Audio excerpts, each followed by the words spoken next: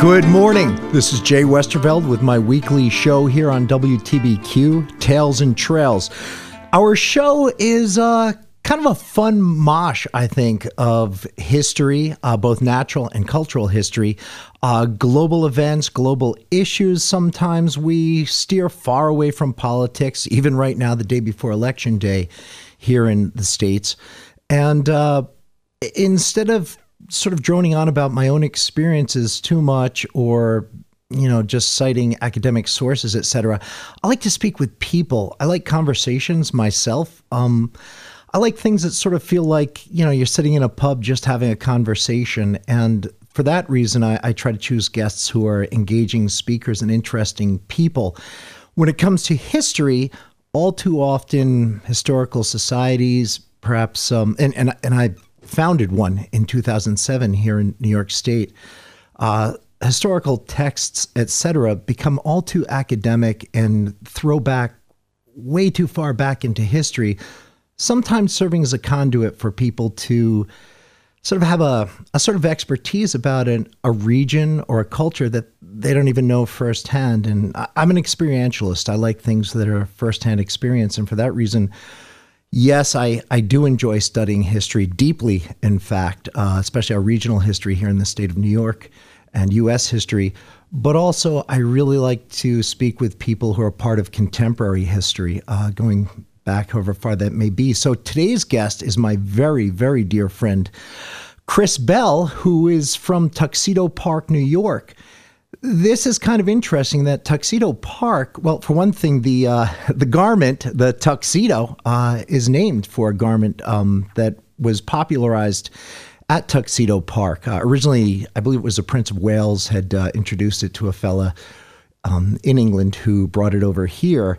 And it's a very wealthy community, and it's been a literal enclave, a gated community for a really long time, just a little over a half hour north of Manhattan, on the Harriman line, and train station and all, and just a really interesting place. Sort of founded in colonial times because of the iron deposits. Lord Stirling and others took a great interest in it, and there were great iron furnaces, etc.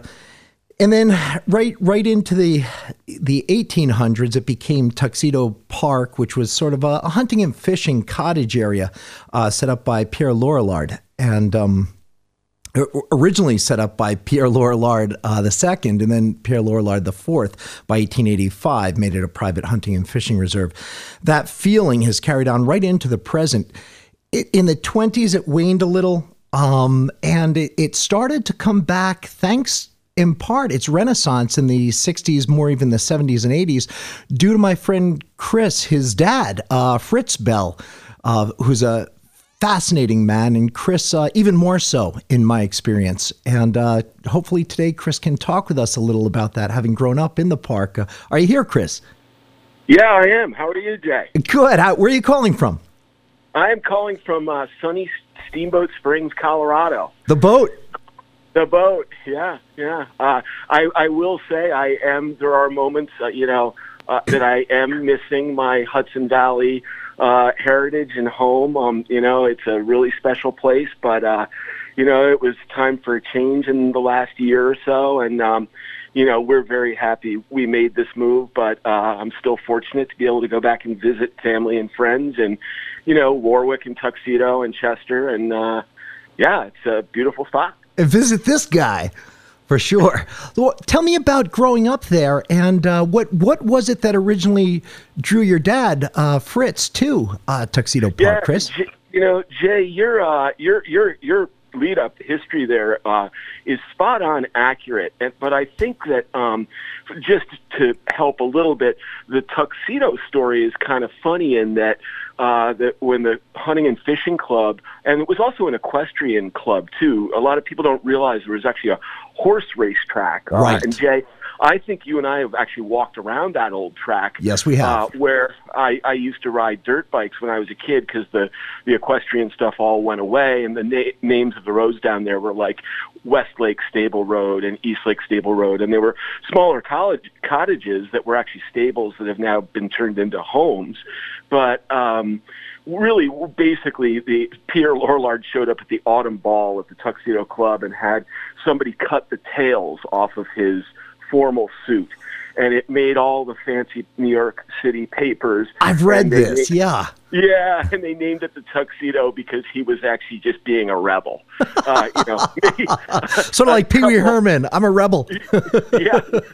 Where's my bike? Right. But anyway, the deal is that the interesting thing about Tuxedo is when they did it, the original cottages were really hunting and fishing cottages, and that was kind of a swamp that the Continental Road that George Washington built went up through Tuxedo Park on its way up. Well, it went a little bit west, kind of toward Chester, I believe, and then it made its way over toward New Windsor or Newburgh and that kind of West Pointy area. Sure. But what was really interesting is when they drained the lakes a couple times to fix the dams. I mean, the lakes were basically man-made. They're step-down dams. So It was really one of the first manufactured gated communities in the United States, I believe. I believe you're right, Chris. And that alone, is kind of a title. And I have read exactly that in some pretty credible texts. Yeah, and there's so much lore and stuff that I'm not sure I have completely accurate, but the couple of interesting points I know is I think it was Averell Harriman. They wouldn't let him into the club, and he got really hurt by it. And I don't know if he had upset some of the good old boy club that was, trying to be Tuxedo Park, but he went and built that big house up there on that hill above what is now Woodbury Commons. Absolutely.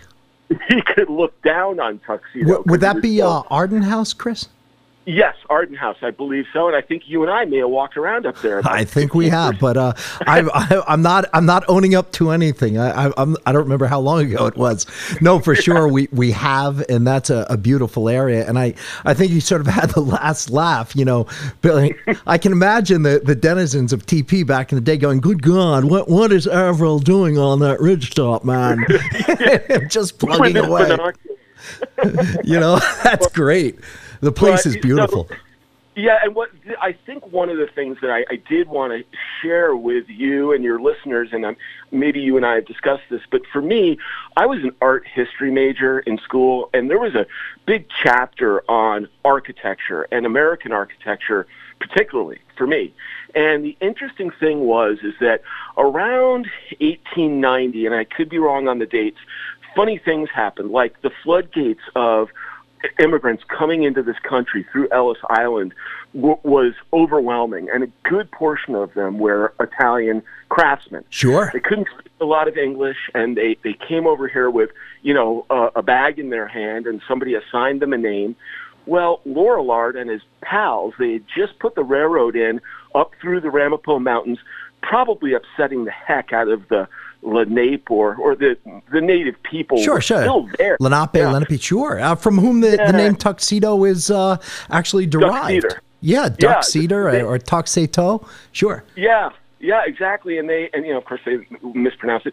But Harriman, or not Harriman, the original guys that were trying to do Tuxedo Park got very lucky in that these craftsmen were coming from Poland, Italy, and they didn't really have anything. So if you look at the East Village in Tuxedo on the other side of the thruway, you'll notice a Order Sons of Italy sign painted on a clubhouse or something. Sure.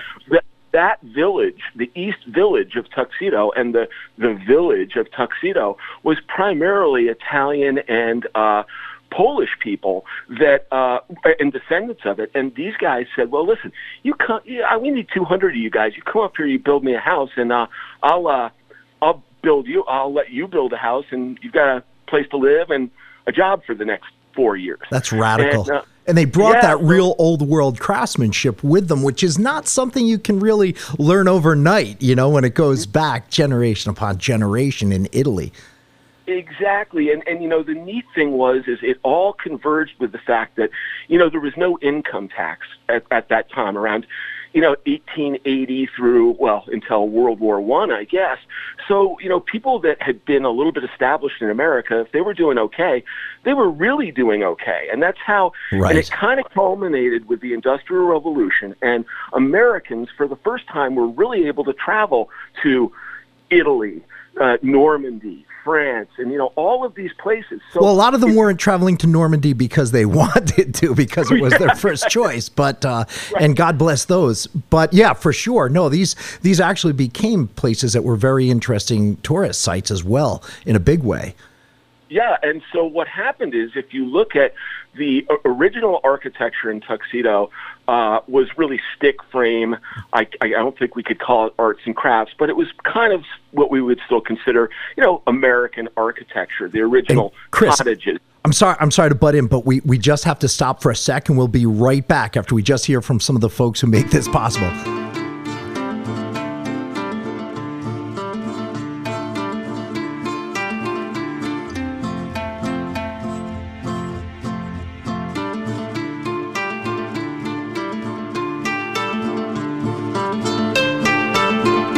Sam's Meat Warehouse is a butcher with old-time family values. Remember back in the day when people knew their butcher by name and visiting them was a social experience?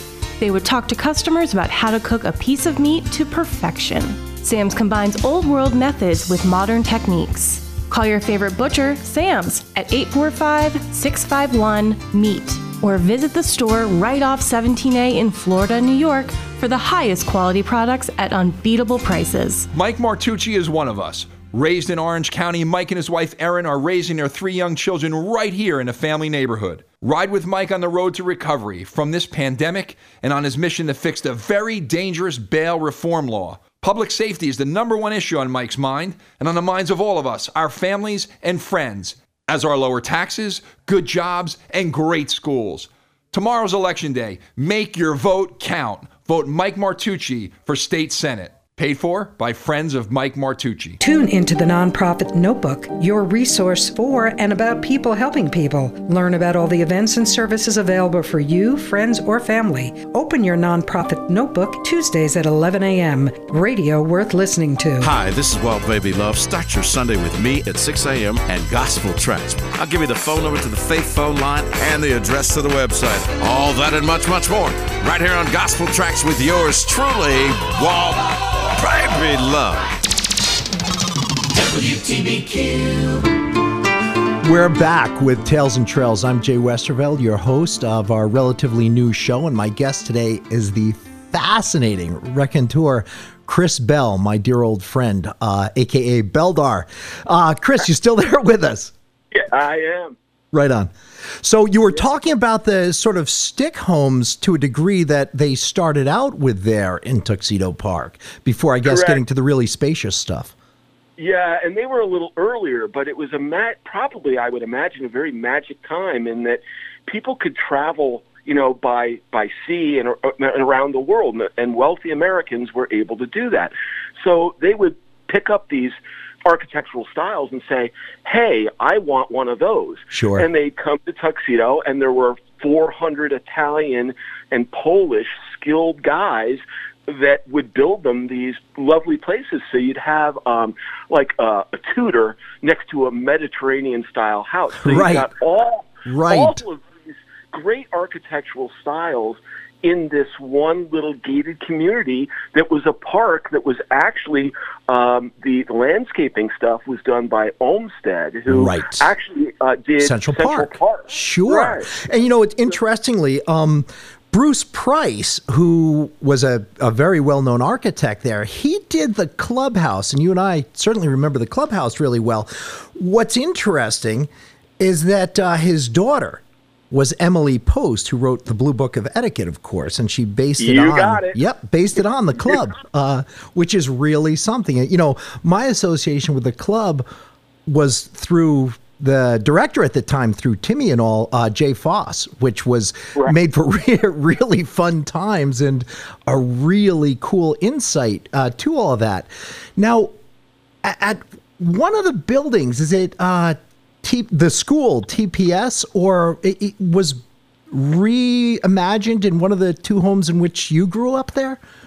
Or am I mistaken? I mean, I know Shastaloo, of course. So TPS was interesting. Tuxedo Park School was started in 1900, and what happened in Tuxedo was the Depression hit, and a lot of people burned a lot of houses down. If you walk through there, you find a lot of foundations. It just put a lot of people out of business. And then, we got around to World War I, and they instituted the income tax, and it really did change America forever. And, not to be political, but it may be one of the reasons we are perpetually at war in this country. Of course. It was supposed to be a temporary war effort stamp, but it clearly it's stuck.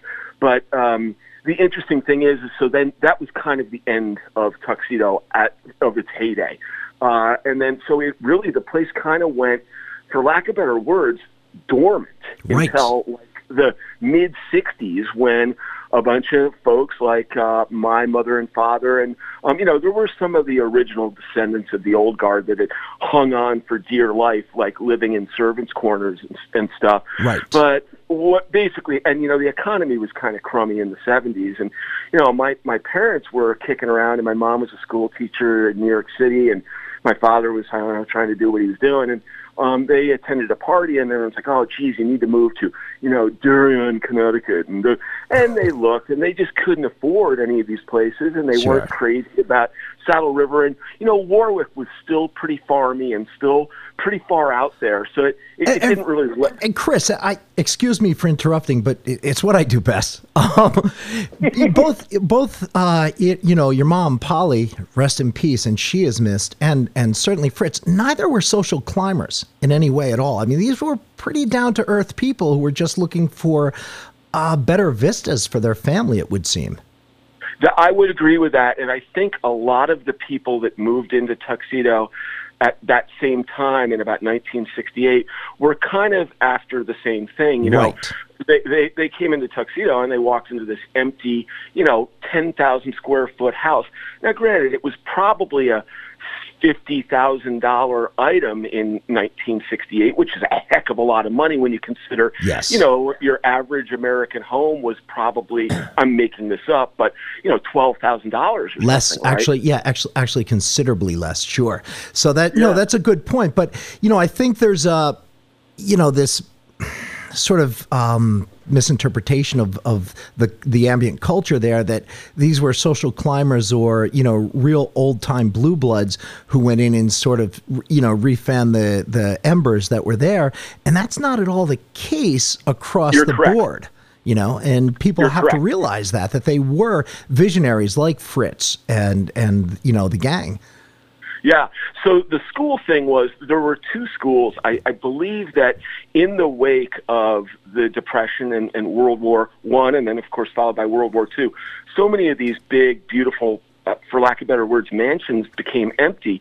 And there was a Catholic girls' school that acquired, I think, 3 or 4 of them over off East Lake Road and Crow's Nest Road, on that sort of south side of the lake there. And they were there, and I don't know how long they were there, but I believe they were called Mount St. Mary's, and it was a Catholic girls' school, and they just got lucky in acquiring these, and I think they built a gymnasium or something, and this probably happened in the 50s, I would say. Sure. And it existed until, I want to say about 1974, my father had bought a Mediterranean-style house on East Lake Road. I think my mother was kind of at the edge of her seat going, we can't heat this house. But are you kidding me? Are you kidding me? Oh. What are we doing? And where you and I kind of converged was in about 1974, this Mount St. Mary, financially they were just really sucking wind. And absolutely. So they decided to put, I think it was 3 or 4 of the larger houses in Tuxedo Park that they had acquired on the market. And there was rumor that a company called Christian Herald was going to buy them and turn them into office suites. Right. Well, my father had just bought a house surrounded by these guys, and he's like, okay, I'm going to have to throw, an end zone ball here. And he ended ended up buying 2 of them from Mount St. Mary's. And one of them came with a carriage house where I used to keep my cars and throw Frisbees and, Sure. be a 20-year-old. But he ended up buying a house called, a lot of these houses had names. Shastaloo was one of them. Oh, where, Shastaloo was fascinating. yeah, I think where you and I actually kind of crossed paths once or twice when we were really young. Once or twice. Yeah, and my father immediately turned around and sold it to your friend, Ted Alleman, I think was his name. Teddy and, Alleman, sure. In fact, his wife ran the Tuxedo Park, not the Conservancy, but something along those lines. Yeah, of course. Yeah, so he bought that house from my father, and then there was another one called Marion Hall, which was across the street from our house, which he bought, and I think he sat on it for a year, and I think my poor mother was going nuts. I mean, my sister and I were riding bicycles around in ballrooms and empty tennis courts. It's like Frozen, the 2 girls playing in the... So how did it morph into becoming Tuxedo Park School? I believe Fritz really kind of made that happen. Well, that was a little bit of a separate thing. The Tuxedo Park School was started in 1900, and I did a little bit more looking this morning. And basically, like the Tuxedo Club in the, late 60s, early 70s, it was all but defunct. Right. And, basically my father got involved with both the club and the school. And in fact, I think one of the funnier stories is, well, by the way, him buying those 3 houses out from Christian Herald basically allowed the gates. I think he actually single-handedly gave Tuxedo Park another 50 years of life just by that move alone. Absolutely, he did. There is no arguing that, for sure. He is really responsible for the later 20th and certainly 21st Renaissance of the place. So with the school, sorry, I don't mean to keep going off track myself. Yeah, the school was interesting in that, they were always looking for volunteers. It's a private school, and, those guys always have battles. And, of course, there's a great public school, down in the village of Tuxedo. In fact, I think one of the better public schools actually in Orange County. To this day, primarily because I think it was very small. Yep.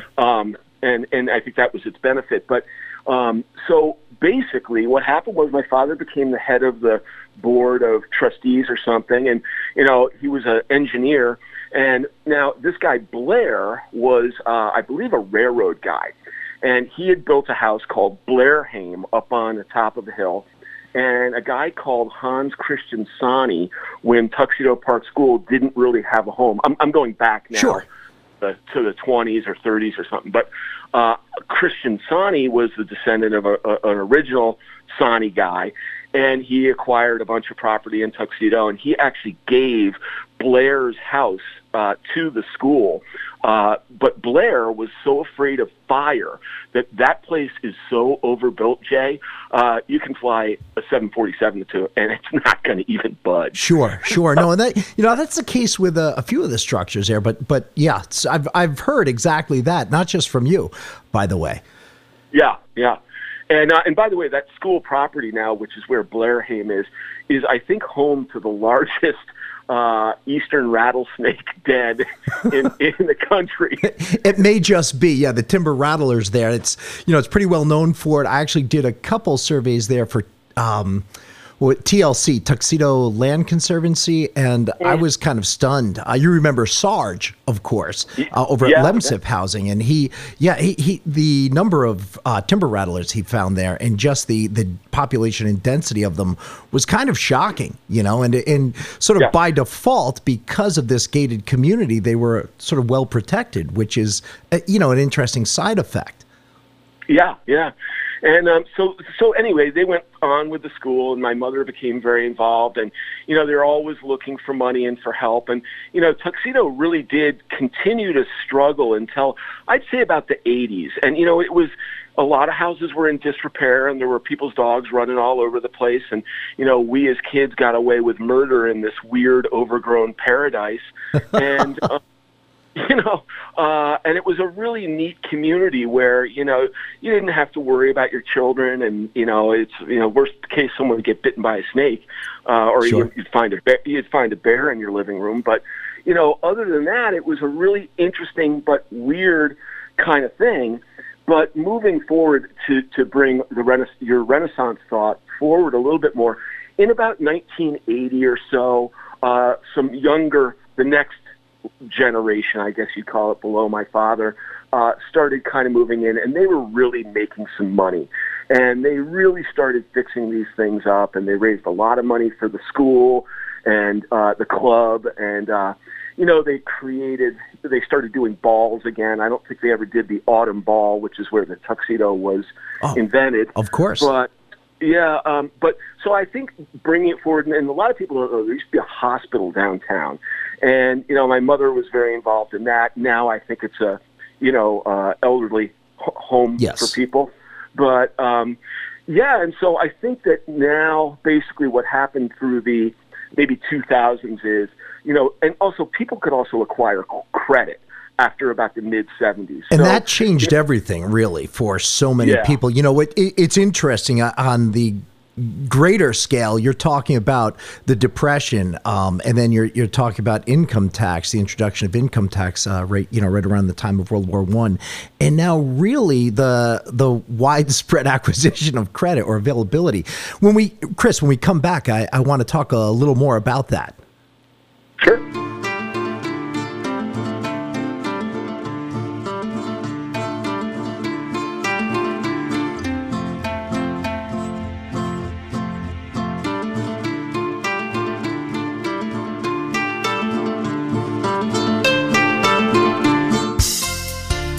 Sam's Meat has been supplying restaurants and shops with the highest quality, local, and sustainably sourced prime and choice wholesale meat, steaks, poultry, seafood, and much more for over 20 years.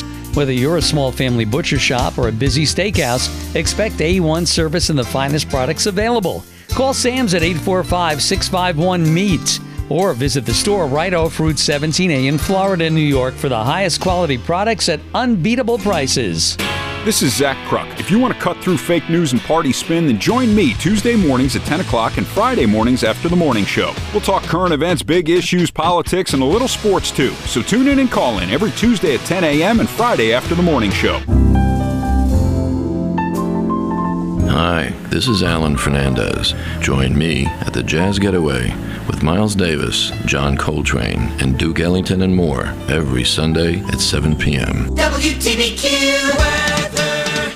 A wind advisory for today, partly to mostly sunny, windy and cold. A flurry possible this morning, highs in the mid-30s. The winds could gust to 40 or 45 miles per hour. So morning cloudiness tomorrow, otherwise partly sunny with a high into the mid-40s, gusty breeze early. Tomorrow night, mainly clear and cold, down to the upper 20s to around 30. And on Wednesday, sunshine and becoming milder, highs in the mid to the upper 50s. From the WTBQ Weather Center, I'm WeatherWorks' Tony Salimo. WTBQ. This is Jay Westerveld. We're back with Tales and Trails, my weekly show about local culture, global culture, natural history, and cultural history. Today we're talking about sort of the renaissance of Tuxedo Park, New York, a gated enclave just a little over a half hour from New York City. And my guest today is Chris Bell, my very dear friend, speaking to him from Steamboat, Colorado. And we're talking about his experiences growing up there and his family's contribution to bringing about this renaissance. Chris, do you have any funny stories from your childhood, riding bicycles around, undoubtedly orange peelers and lemon crate Schwinn's in those buildings, or any nutty stuff? Well, the funny thing is I always like to joke that I was like the poorest rich kid in town. And so I actually did not have an orange crate or a chopper, but my friends certainly did. Sure. But I actually had a green Schwinn girls bike with a white basket with daisies on it that was acquired at the St. Mary's Church Bazaar by Chris, my mother. There's nothing wrong with that. So, other than kids like riding by on the school bus and throwing their lunch at me, but yeah, I do have a funny story that my father probably wouldn't want me to tell, but because riding a green girl's Schwinn with a basket and having lunch thrown at you from the school bus, that's just not funny. No, it's not funny. But I do have a funny story that my father said that he actually did. You know, when he became head of the board of the club, and, you know, he was the head of the board of the school, so he was kind of the guy in town. And the first story I'll tell you about the club is I believe it went like this. The club was completely out of money, and they were getting ready to shut their doors. Well, my father had decided to have an anniversary party for my mother at the ballroom at the club and invite all their local friends. Now, by the way, just so you know, the young people that moved into Tuxedo in the 60s were moving into empty mansions. Right. Most of them didn't have furniture, and they were young. I mean, I don't think my parents were more than, 30 years old. And so a lot of their friends from New York City and Connecticut and stuff, and I think even Ohio, followed them to Tuxedo because they saw these white elephants as such a great value, even if you couldn't heat them. But so my father actually, I believe, loaned the club a little bit of money to keep their doors open so he could throw his party. Sure. That's a good idea. Had to be a crazy party. Apparently it was. I think a guy called Coe rode a horse right through the ballroom with a machine gun or something. I mean, it was crazy. Was he firing, or was it just, was it in a scabbard, or? I'm not sure. As a young kid, I would wake up in the middle of the night and there'd be 100 people in the ballroom in our house, and there was crazy stuff going on.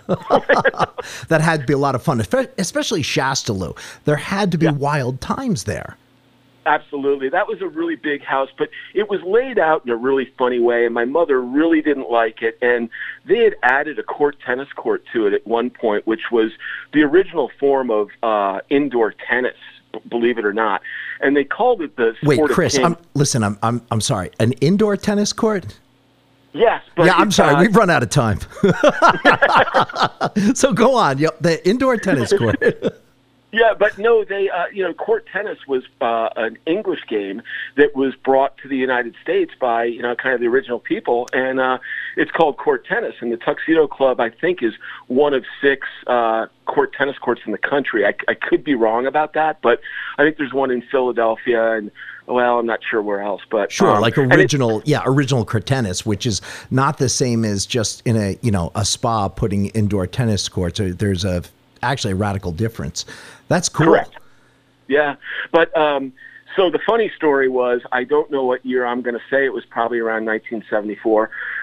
My parents were at a party, and my father was the head of the board of the club. Well, my father and a friend of his decided it was a good idea to go up to this guy's Coe's house, who had a bunch of horses, and grab a horse and walk it down to the club and march Go-Go, the horse, into the court tennis court and leave him there. Well, yeah, whenever you encounter a horse whose name is Go-Go, that's the animal you want to put inside somebody's tennis court. That's the one.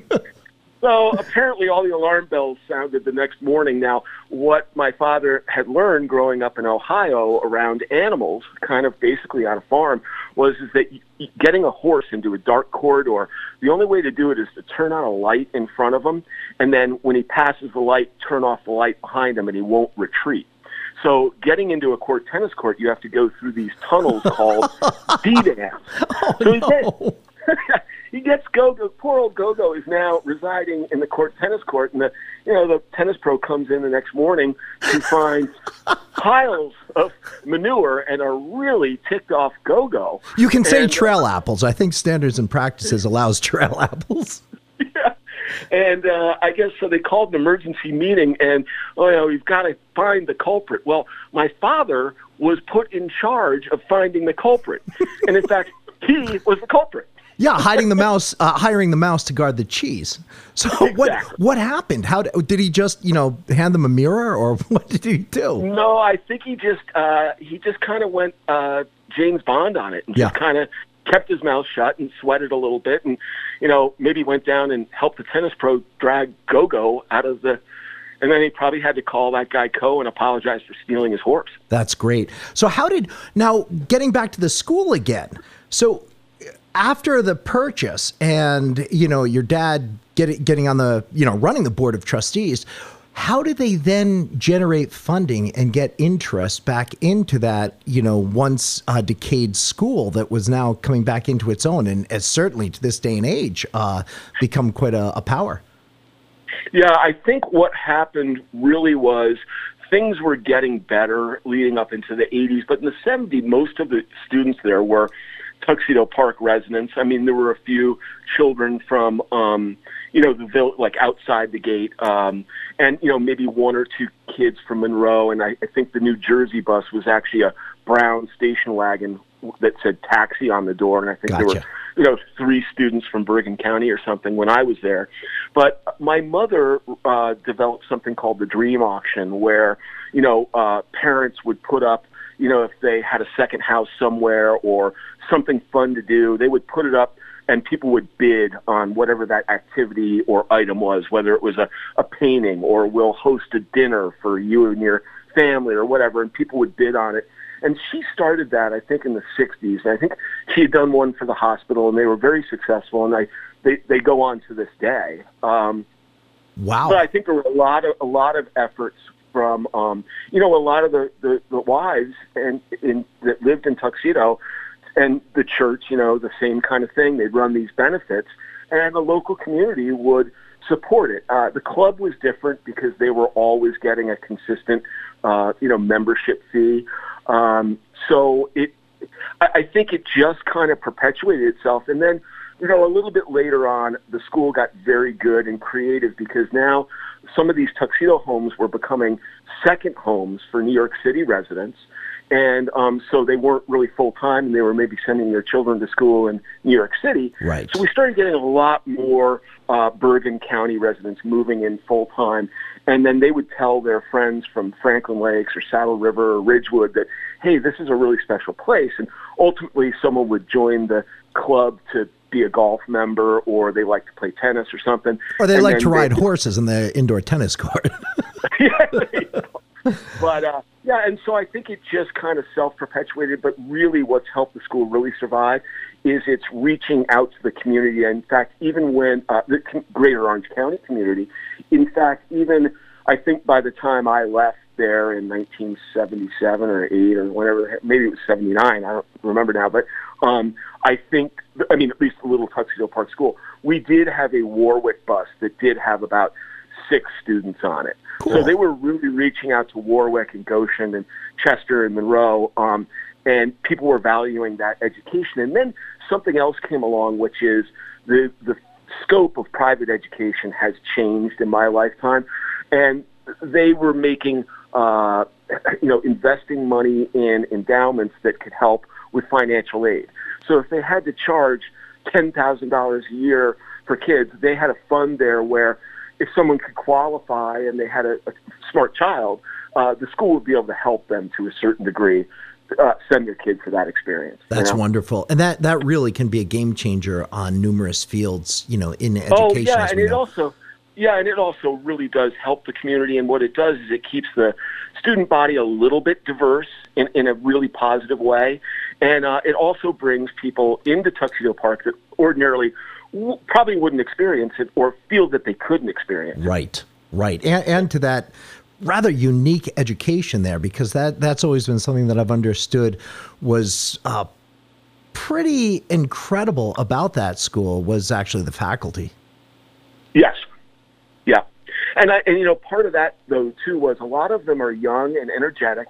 And my father, actually, one of the things he did to attract young people is the school couldn't pay very good salaries back in the 70s and early 80s, or late 60s through the early 80s. Sure. And so it wasn't really a living salary for, a kid that just graduated from school and wants to be, an ecology teacher or an English teacher or something.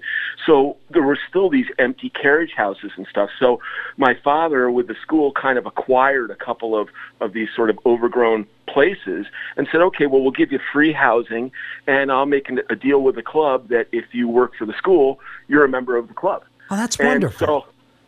So they were able to attract some really talented people. Unfortunately, Tuxedo is a little isolated, and if you're 25, you probably would rather live in Weehawken. Sure. Especially at that time. Well, maybe more in the later 80s, but at that time, it probably offered some nice opportunities. And for a lot of people, if the stipend was there where they could, get by on mac and cheese, at least, I mean, it had to work out well, I would think. That's a nice approach. And I'm sure it was very attractive to many people. I know that, if I were around at that time, that's something I'd take advantage of just for the nature and all. So coming into the 21st century, with Tuxedo Park at large and the school, what have you seen? I mean, I know you haven't been in there yourself as much, but I think you've still had a close association with the school up until recently. I did. In fact, my fiance or girlfriend of 5 years had worked at the school for about 12 or 15 years, and she actually had housing that my father had set up 30 years ago, so they gave her a really cool carriage house apartment, and her daughter was able to go to school, without a big bill. Sure. So that worked out really well for her. And, like everything, the school has gone through some challenges and a change of head. And, I think a lot of educators kind of like to change gears every 10 or 12 years or so. And it was time for her to move on, and this job in Steamboat came up and seemed like a great opportunity, and so she moved on. But she had moved in with me up at my place in Campbell Hall there. And so we lived there together for about 3 or 4 years, but she was still enjoying her club membership. So we would go down there and, play tennis and sit around the pool and have a snack and, walk around the lake and walk up Eagle Mountain, and I'd show her where I carved my initials in a tree. Shame on me. Sure. With my first, 12-year-old girlfriend or something. But, and just to be clear, you were, in your early teens at the time too. We're gonna come back just after another word from the folks who make it possible.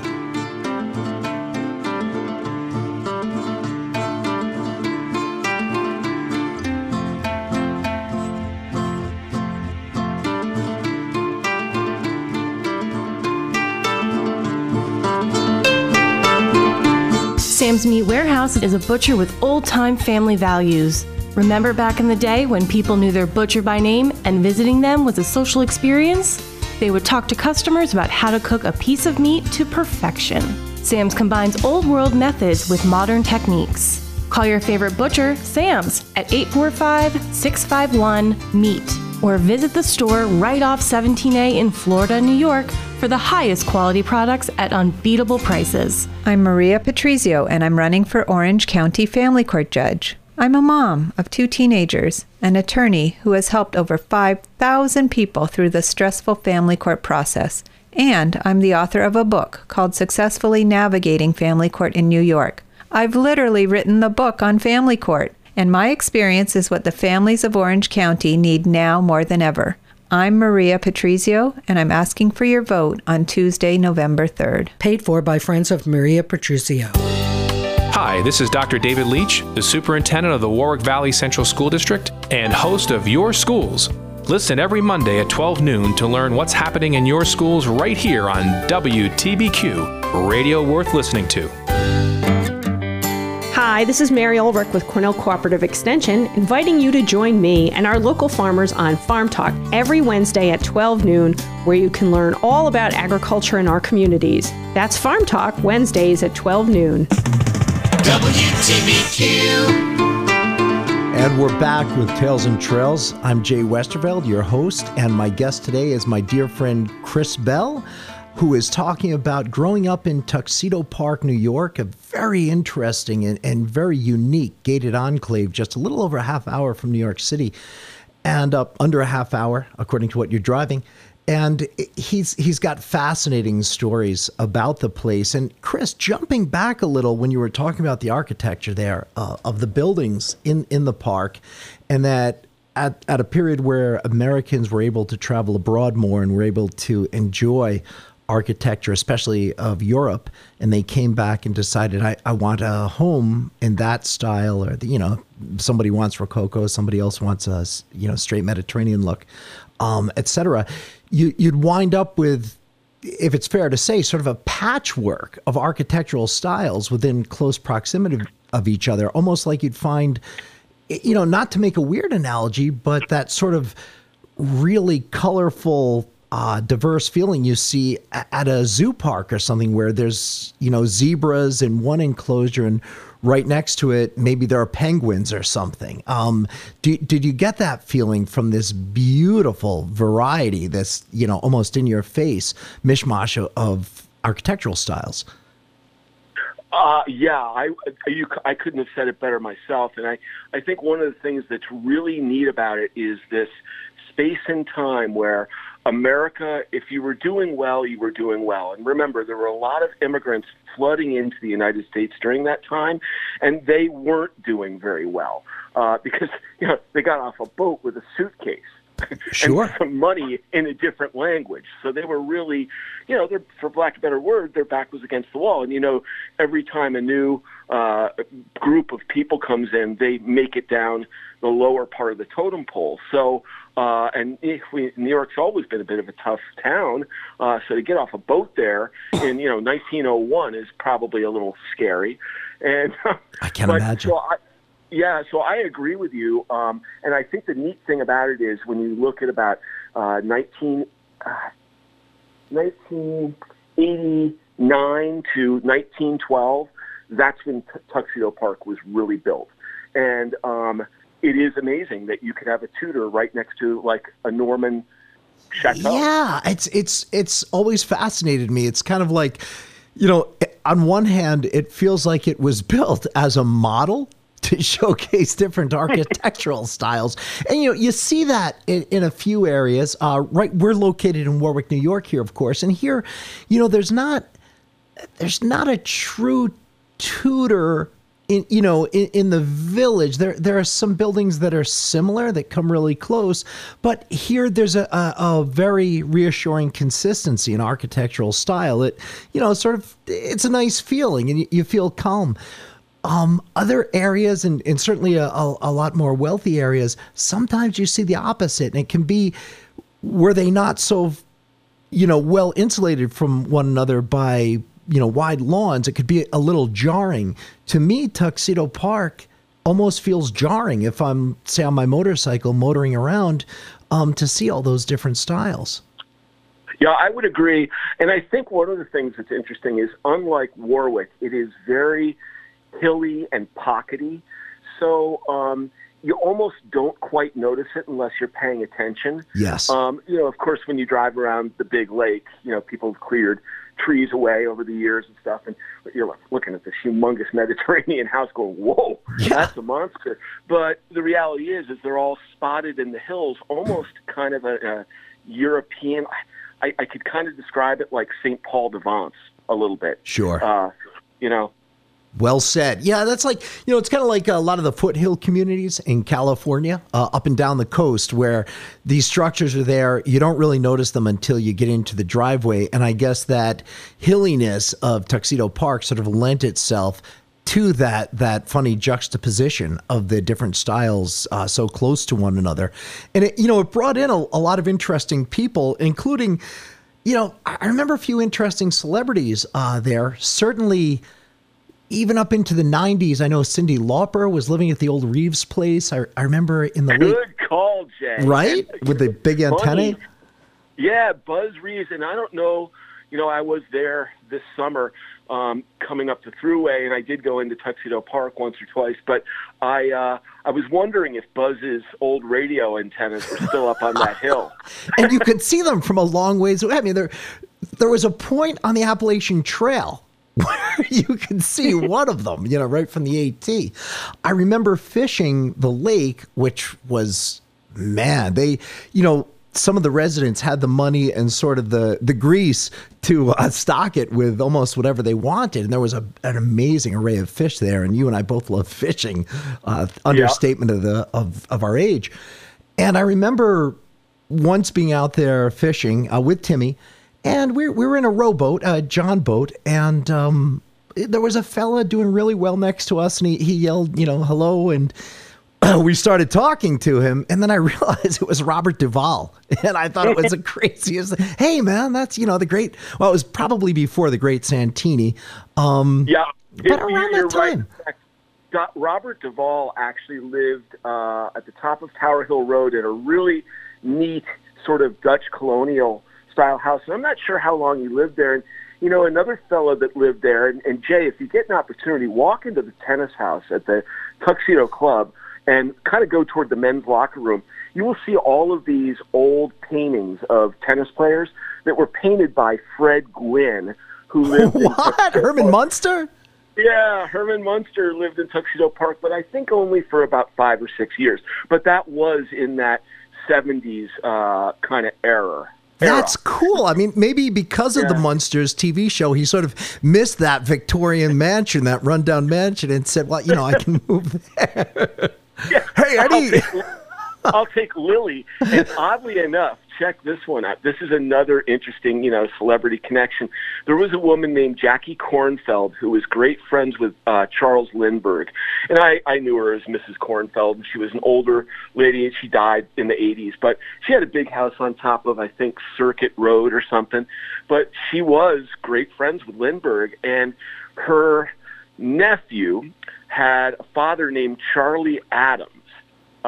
No. Yes. Now, this guy, Bedford Davy, he and his sister were actually, when Charlie Adams was doing the Addams Family illustrations for the New Yorker. Which were absolutely one of a kind. So Bedford is about 5 years older than me, and when his grandmother was sick, he moved into Tuxedo and lived in a carriage house, and he was probably, 30 years old, and but he was actually Pugsley of the Addams Family. No way! I kid you not. God, that is great. So when you say he was Pugsley, you mean he was the inspiration for Pugsley? Or? Yeah. Yeah, when Charlie Adams did that strip, he was basically illustrating his family. Why would the guy who's the inspiration for Pugsley tell anyone, hey, I was the inspiration for Pugsley? God. Well, he had a bunch of illustrations, and actually I think he rented an apartment at the club for a while, and, I went over there to see him a couple times, and he had a neat kind of car collection, and so we had a lot in common. And I would go over there, and there'd be these Charlie Adams illustrations all over his walls. And I'm like, hey, Pugsley looks a lot like you. It is me. I can't imagine. What I love is there's a connection both to the Munsters and to the Addams Family, because of course the Addams Family, after its popularization through the New Yorker cartoons, we had a TV series when you and I were kids, and there was almost, as kids, which one, it actually predated both of us, but it was in reruns anyway. It was almost like a rivalry, sort of like, well, do you like Marvel Comics or do you like DC? Hey, who do you like better, the Munsters or the Addams Family? And the Addams Family was that incredibly dark, subtle humor, and the Munsters was just sort of that, silly, funky, up in your face, joviality. That is cool if there's a connection to both. I didn't know that. And the buildings and the state of some of those buildings at the time when your dad first, hit landfall there and looked around, I had to sort of hearken to both of those series and both of those, certainly the cartoon, the Addams cartoon series. So that is funny. And there's another little piece that your listeners might find kind of fascinating. Right up the hill on Crow's Nest Road off East Lake Road, where my father lived, there was a place that Mrs. Bazuffi owned that was originally, I can't remember the guy's name, but he was a bit of a scientist. And it ended up by the 70s being called the Villa Apartments. The lady who owned it, kind of chopped up this mansion into apartments. And one of the apartments was a castle turret. And it actually had an apartment in it. Well, what I found out later, much later, is that when World War II was kind of when we really bombed the heck out of the Germans, we grabbed all their scientists. And under the guise of, like Columbia University and other New York universities, kind of hid them. And if you can imagine empty Tuxedo Park in 1939 was a pretty good place to hide a bunch of scientists. Well, they hid them in that tower where the atom bomb was created. Can we talk more about this in another show? Yeah. Thank you, Chris. You're fascinating. Excellent. Give me a call, brother. Right on.